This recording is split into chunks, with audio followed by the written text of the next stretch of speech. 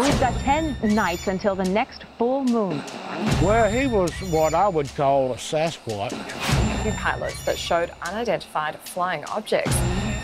I ate his liver with some fava beans and a nice Chianti. I don't believe 99% of the things that people claim they've seen. I think this is in that 1%. A lot of people make fun of me, but I don't care. I know it's there. G'day and welcome to the Mellow Tiger podcast. My name is Bree Wolf and we are still in lockdown. Yay! Because of that, we obviously cannot get together. Josh and Jordan are both absent, as you can probably hear, which doesn't make it much fun for me, but you know what? You got to make some lemonade out of lemons, which is what we're trying to do. We're just trying to give something, you know? We just want to create. That's all we are in our hearts. Are creatives, we're artists, and I'm going to Michelangelo the shit out of this. Michelangelo? He was the turtle? Never mind. Michelangelo? Who was the dude that did the chat? 1 second. Yes, Michelangelo. So we're going to Michelangelo this shit out of this episode. Not really. Like, we're doing our best. We're bringing something to the table, okay? That's all we want to do. We want to bring something to the table that you want a taste of, perhaps. Just try it, you know? Just give it a taste. You might like it. You might not. It might not be for you. You might think, you know what? I don't usually eat this. I like the other stuff you cook, mostly. But, I mean, for now, it's okay, I guess. That's all I can hope for. That's all I'm hoping for. That's all we're hoping for here at the Mellow Tiger. Just bear with us while we ride this wave together.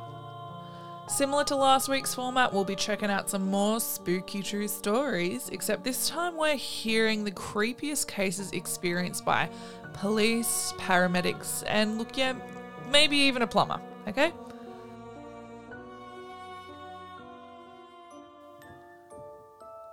When you hear hoofbeats in the night, look for horses, not zebras.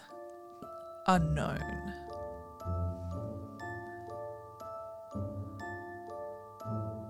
When we experience strange occurrences, most of us will seek a reasonable explanation. But sometimes, on our search for an obvious and straightforward answer, none can be found. The following stories come from those within our community whose job it is to remain rational and calm under pressure, regardless of how bizarre the situation may be. Like last time, these bad boys were procured from Reddit, and by all accounts are true, at least according to the author.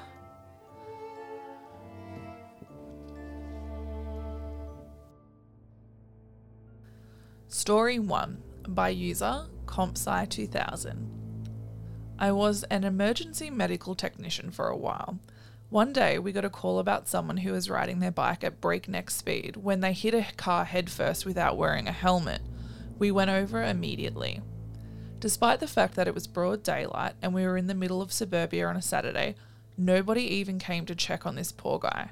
Seriously, the streets were empty. Usually a massive crowd gathers around violent accidents like this. His skull was pretty much smashed in and he was unresponsive. We assessed that he had suffered a major skull fracture, a concussion, and he was bleeding profusely. He was also missing teeth and had minor road rash, but fortunately he wasn't missing much skin. To give you an idea of how bad it was, this was the kind of injury that most people don't survive. If you did survive, you'd basically be a crippled vegetable.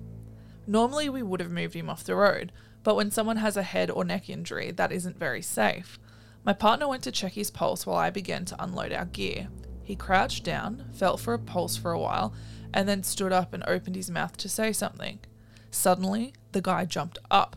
He didn't use his arms to pick himself up, he just fucking jumped to his feet. It startled myself and my partner. The man looked at us, smiled, and attempted to grab his bike. We tried to stop him, but we didn't exactly want to wrestle him to the ground given his condition. He managed to get away from us and he bolts into the woods without his bike. My partner was in even more disbelief than I was. He just stared at where the man had run off, mouth agape. Then he turned to me and muttered, "He had no fucking pulse, man." I asked him if he was sure and he swore up and down that the biker was clinically dead. We contacted the authorities for assistance and they sent a search and rescue team into the forest. I don't know if he was found or not, because we normally don't get much information about patients after they go to the professionals. Keep in mind that this was the Pine Barrens, so they had a lot of ground to cover. My best guess is that he went to a loved one's house out of confusion.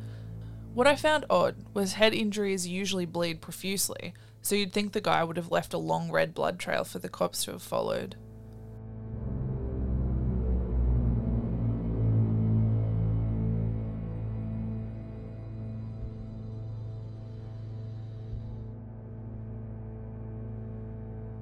Story 2. By user Amatsamima. This was told to me by my dad when I was 12. Even now, when I ask him about this story, he can remember every vivid detail like it just happened last week. My dad was in the police force for 20 years, and when he was just a rookie, he and his crew had to conduct nighttime roadblocks meant to catch drink drivers. They had done it many times before, and this night started routine enough for them. That was until this Toyota Corolla drove up to them with what looked like a white blanket on its roof, flapping in the wind. They thought it was weird but did not see anything amiss about it. One of them even joked that this guy was multitasking by drying his laundry and driving home at the same time. The laughs stopped when the lone car came closer and all of them saw what looked like a woman in white lying face down on top of the car. The woman seemed to slide like a slug backwards until she disappeared behind the car as it eventually came to a stop in front of them. It took a few minutes for my dad's team to compose themselves as they stared at each other as if to say, "You guys saw that, right?" The most senior of them finally stepped up and asked the usual questions to the driver. There was a noticeable quiver in his voice as he made conversation and asked him to step out of the vehicle. My dad's team inspected the whole vehicle, including the boot, and found nothing strange in it. The driver was a good-looking staff sergeant in the army who was heading home from a company event earlier that night and admitted to having a few cans of beer.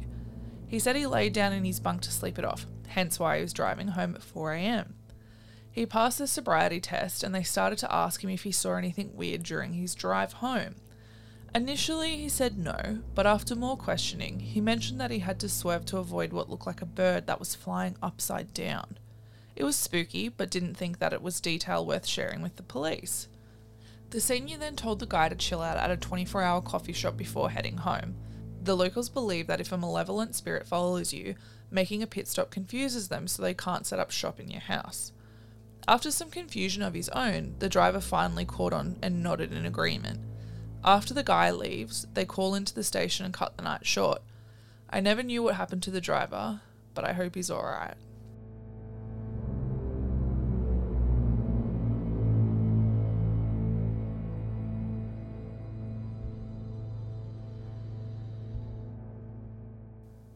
Story 3 by user Cannoned Cat. An elderly lady phoned 911 and requested that they send some policemen down to her house because she saw a shadowy figure lurking in her backyard. She was living by herself at night and didn't feel safe watching someone through a window. When the policemen arrived, the door was unlocked. They walked in and found the lady seated facing the window, and they went to go check the backyard. There were no signs of anyone attempting to break and enter, and nothing was missing.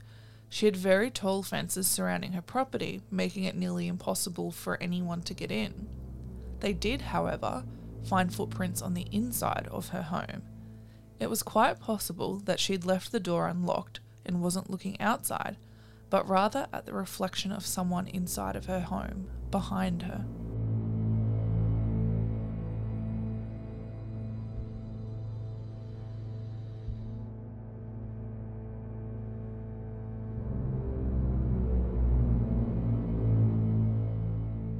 Story 4 by user Landy0034. I'm a cop and I've been on patrol for several years and love stuff like this. On this call I had a backup officer with me who witnessed everything. Dispatch sent me to a call in a mountain area late one night. Dispatch said the caller reported several people holding a baby above their heads and chanting while standing on her property. The call sounded ridiculous and I smirked as dispatch gave the details. My partner arrived at the proper address after driving about 20 minutes along a mountain road. We drove separately. There was not much else up there, and it was extremely quiet. No one walks around out here, and there aren't very many cars driving this late. We walked along a gated driveway through a light wooded area, and I found the caller's house with 2 dim lights near the front door. The house was surrounded on 3 sides by heavy woods. I felt a little uneasy just looking at the house. I knocked on the front door of the house while standing on a large patio. I heard something move to my left, which startled me because it was so close. It sounded like a person, something big. I looked to the left and used my flashlight to light up the patio, but I didn't see anyone. I continued to knock. I could hear 2 distinct voices inside the house. One was clearly male and the other female. This made me feel a little better. I had thought I'd heard someone on the patio, but it must have been someone inside. A woman eventually opened the door. She was terrified to the point of almost crying. She asked us to come inside and close the door behind us. She led us to the living room, where I saw a very cheap security monitor, almost like a baby monitor camera setup, with audio and video playing. The camera setup only provided a live feed, and the camera was positioned to view the front door and patio area where we'd just been standing. The audio was silent as I watched the monitor for a few seconds. The woman began to explain when I interrupted and asked where the male was that I'd heard inside the house. She looked confused and said she was here alone. I was surprised because I know for a fact I'd heard a male's voice when I knocked. I asked her several times and initially thought she was lying to me, but my partner checked the house and didn't find anyone. The woman said she'd been reading while sitting on the couch when she'd heard something over the security camera. She looked at the display and saw 2 people on the patio standing at the front door. She heard knocking at the door, so she called the police. I looked at the monitor, and although it was low quality, I could see the patio and front door area with decent clarity. As the woman continued to explain, the audio on the monitor went from quiet to extremely loud. We all stopped talking. The woman was shaking. I looked at the monitor, but I didn't see anyone. Loud audio continued to blast from the speakers. The audio sounded like wind, but it wasn't windy that night. I asked the woman, "What is that?" "It's them," she replied. I looked at my partner, who was obviously nervous. The woman gave me her cell phone, stating she took pictures of the monitor, showing the 2 people on a patio. I looked through several low-quality pictures and didn't see anything. I continued to scroll, and sure enough, I see what looks like 2 tall figures standing at the front door. One of the figures is holding something. They look strange, all dark and featureless in contrast to the video I saw on the monitor. I was in disbelief. I realised she was telling the truth. I continued to scroll and saw one figure holding something up over its head. Another picture showed the item that was once being held above their heads, now at the base of the door, with both figures standing near it. I tried to reason, to explain what could have caused these images, but it was pretty apparent that there had been 2 subjects on a patio. My partner and I checked outside, walking the property to the tree line. I mentioned the movement on the patio and the male's voice from inside the house, and my partner asked me to stop talking about it. We finished checking the area and returned to speak to the caller. She informs us she'll be driving into town and staying at a hotel because she was too scared to stay at the house for the night. We walk along the driveway back to our cars. My partner and I walked along the driveway and back to our cars. My partner jumped into his patrol car and took off. I tried to laugh it off, but I felt really uneasy standing there alone in the dark.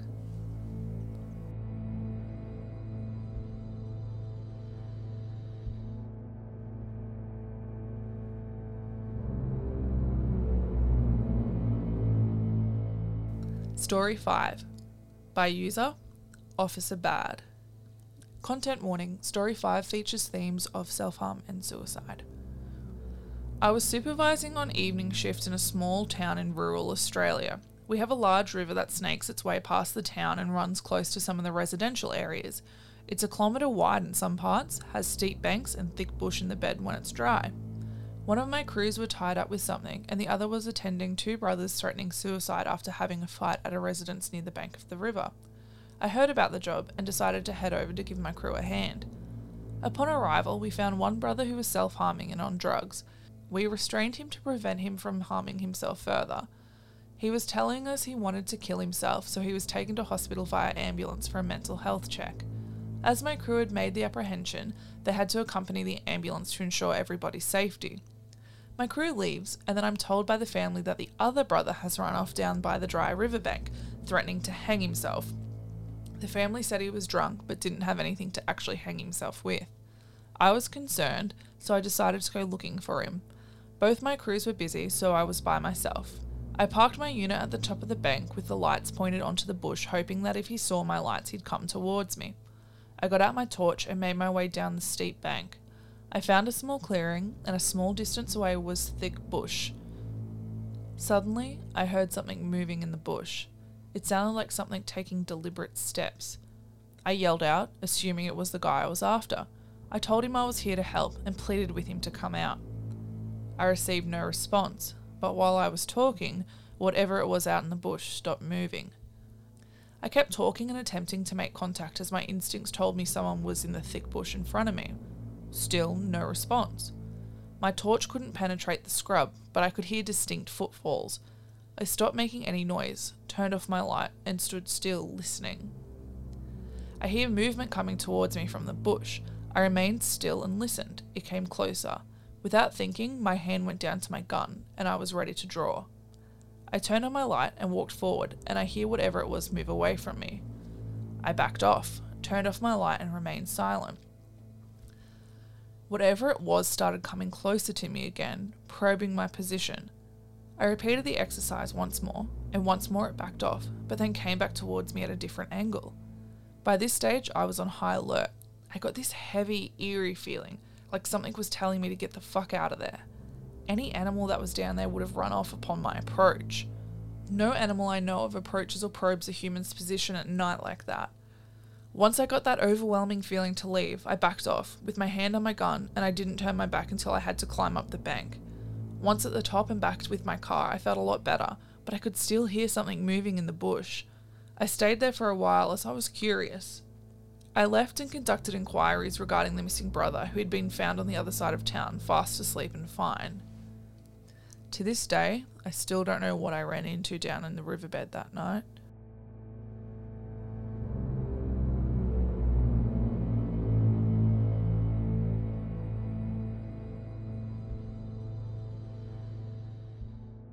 Story 6 by user Naren C. Content warning, Story 6 contains themes of suicide and self-harm. This is unexplained and probably just coincidence, but I still never mention it to my co-workers.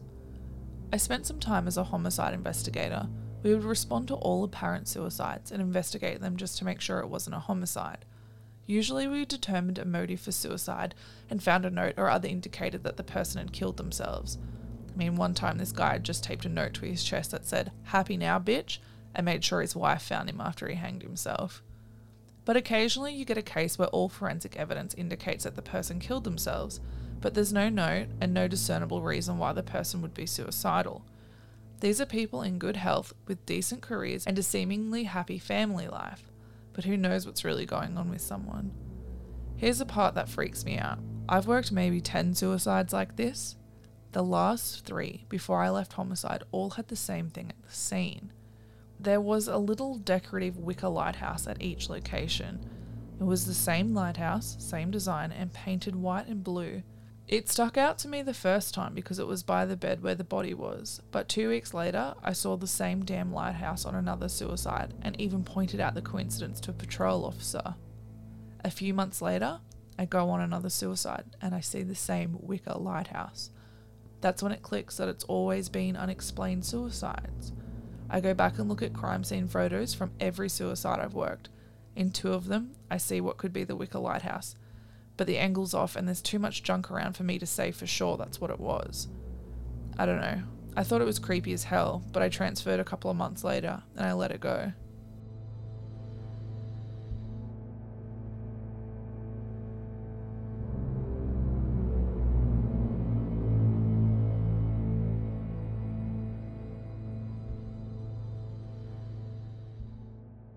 Story 7 by user Illy Chan. 2 veteran cops, let's call them Bob and Mike, were responding to a 911 call that lacked details on a nicer block in a shit neighbourhood of a large city. They get to the house and are met by this older woman who is clearly an immigrant from one of the Caribbean islands, judging by her accent. She welcomes them in and politely tells them that she didn't make the call and alluded to having had previous issues with some of the local punk kids, so they probably made the call as a prank. Bob is not green by any standard and is pretty well educated for a cop. He's a super rational guy who has faced absolute nightmares with unflappable stoicism. But damned if there isn't something about that house that's telling him to run and not look back. There's no reason for it. The house is in a mansion, but it's clean and well kept. The woman, while annoyed about the prank call, is entirely cordial with them, and there's no weird sounds or smells that suggest something is amiss. Still, he can't shake this feeling of unbridled terror. They eventually finish taking the report and leave. After they get into the car, Mike looks at Bob and says, "Damn, I'm so glad to be out of there. The place freaked me the fuck out." Now this worries Bob because Mike, in addition to being a veteran cop with the time in a homicide department, was also a veteran of an elite military unit and considered an all-round badass. That they both were independently freaked out was bizarre. Still, it's a big city and they have other stuff to worry about, so they get back to work. But leaving that feeling unaddressed didn't sit well with Bob. When he was on his own and had nothing pending, he went back to that neighbourhood and found the block captain. He asked her, "Hey, you know that Islander lady on your block?" The captain responds, "Oh, you mean the witch?" So now you remember those kids that were giving the homeowner a hard time. Apparently one of the local punks threw a rock at her window not too long ago, before Bob and Mike had visited. This shit, let's call him Punk, basically acted like an asshole prick when the woman confronted him. Witnesses say she swore he would regret it. That very night, Punk's parents rush him to the local hospital, which is actually a really phenomenal hospital despite the neighbourhood. He's in massive pain for no apparent reason. The ER runs tests. Turns out he's suffering multiple organ failure, and they have no idea why.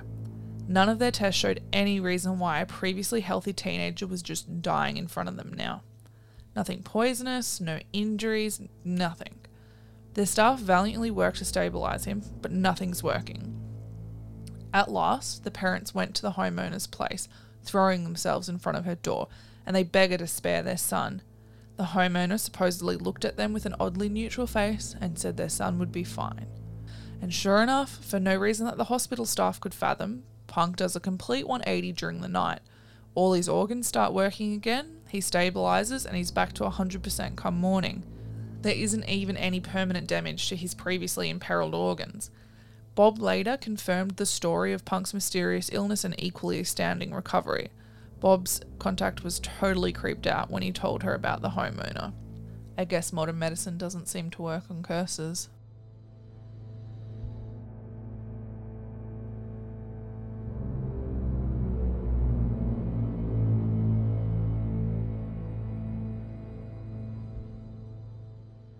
Story 8 by user Joby1Kenobi85. I'm not in law enforcement or fire and rescue or anything like that. I'm a plumbing contractor and I got a call from some homeowners about a bad smell in their house. They were trying to sell the house but were having no luck because prospective homeowners noticed the odour as soon as they'd enter the master bathroom. I showed up at the site thinking it's a broken vent or main sewer line and the smell is sewer gas or raw sewage coming up from the crawl space. When I entered the home, I couldn't smell anything until I got to the master bathroom, and then it hit me. It wasn't quite a sewer gas smell. It smelled more like raw sewage mixed with grease trap grease that had been sitting out in the sun on a 90-degree day. I asked the homeowner how to get into the crawl space as I didn't see an access from the outside. The man said he didn't know and had never had to go down there. I started searching the bedroom closets for an access and found one in the homeowner's daughter's room. It was under the carpet and screwed and nailed shut. Here's where it gets freaky. The little girl, whose room the crawl access was in, was watching me as I took up the carpet and started taking out the nails and screws from the access door. When I was almost done removing the screws and nails, she turns to her dad and frantically starts telling him not to let him out. Their dad assumed she was talking about not letting me out and started telling her I wasn't leaving, I was just going under the house. She literally broke down crying and screaming, "Don't let him out." The homeowner apologised and took her out of the room. When I finally got the access door open, the fucking smell about knocked me out. It was terrible. I climbed down into the crawl space and worked my way towards the master bath. There was no broken main, no broken vent, no sewerage on the ground. In the corner, there was a large black trash bag. I crawled towards it, and when I opened it, I found it was full of whole animal carcasses and old bottles of embalming fluid. It freaked me the fuck out. I hauled ass out of there and told them they'll need to call some kind of hazardous waste disposal company to come in and get rid of whatever the hell was down there. I didn't even charge the people. I just left. A few weeks later, I got a call from the same people wanting some minor repairs done in the kitchen so they could sell. The homeowner said after I left, the smell completely went away and they had a handyman remove the bag of animal bones. They figured that had to have been the cause of the terrible smell, but it was strange that it had went away before the bag was removed. And last time I checked, bones don't smell like that. I never found out what the little girl meant by "don't let him out," and I never went back there again.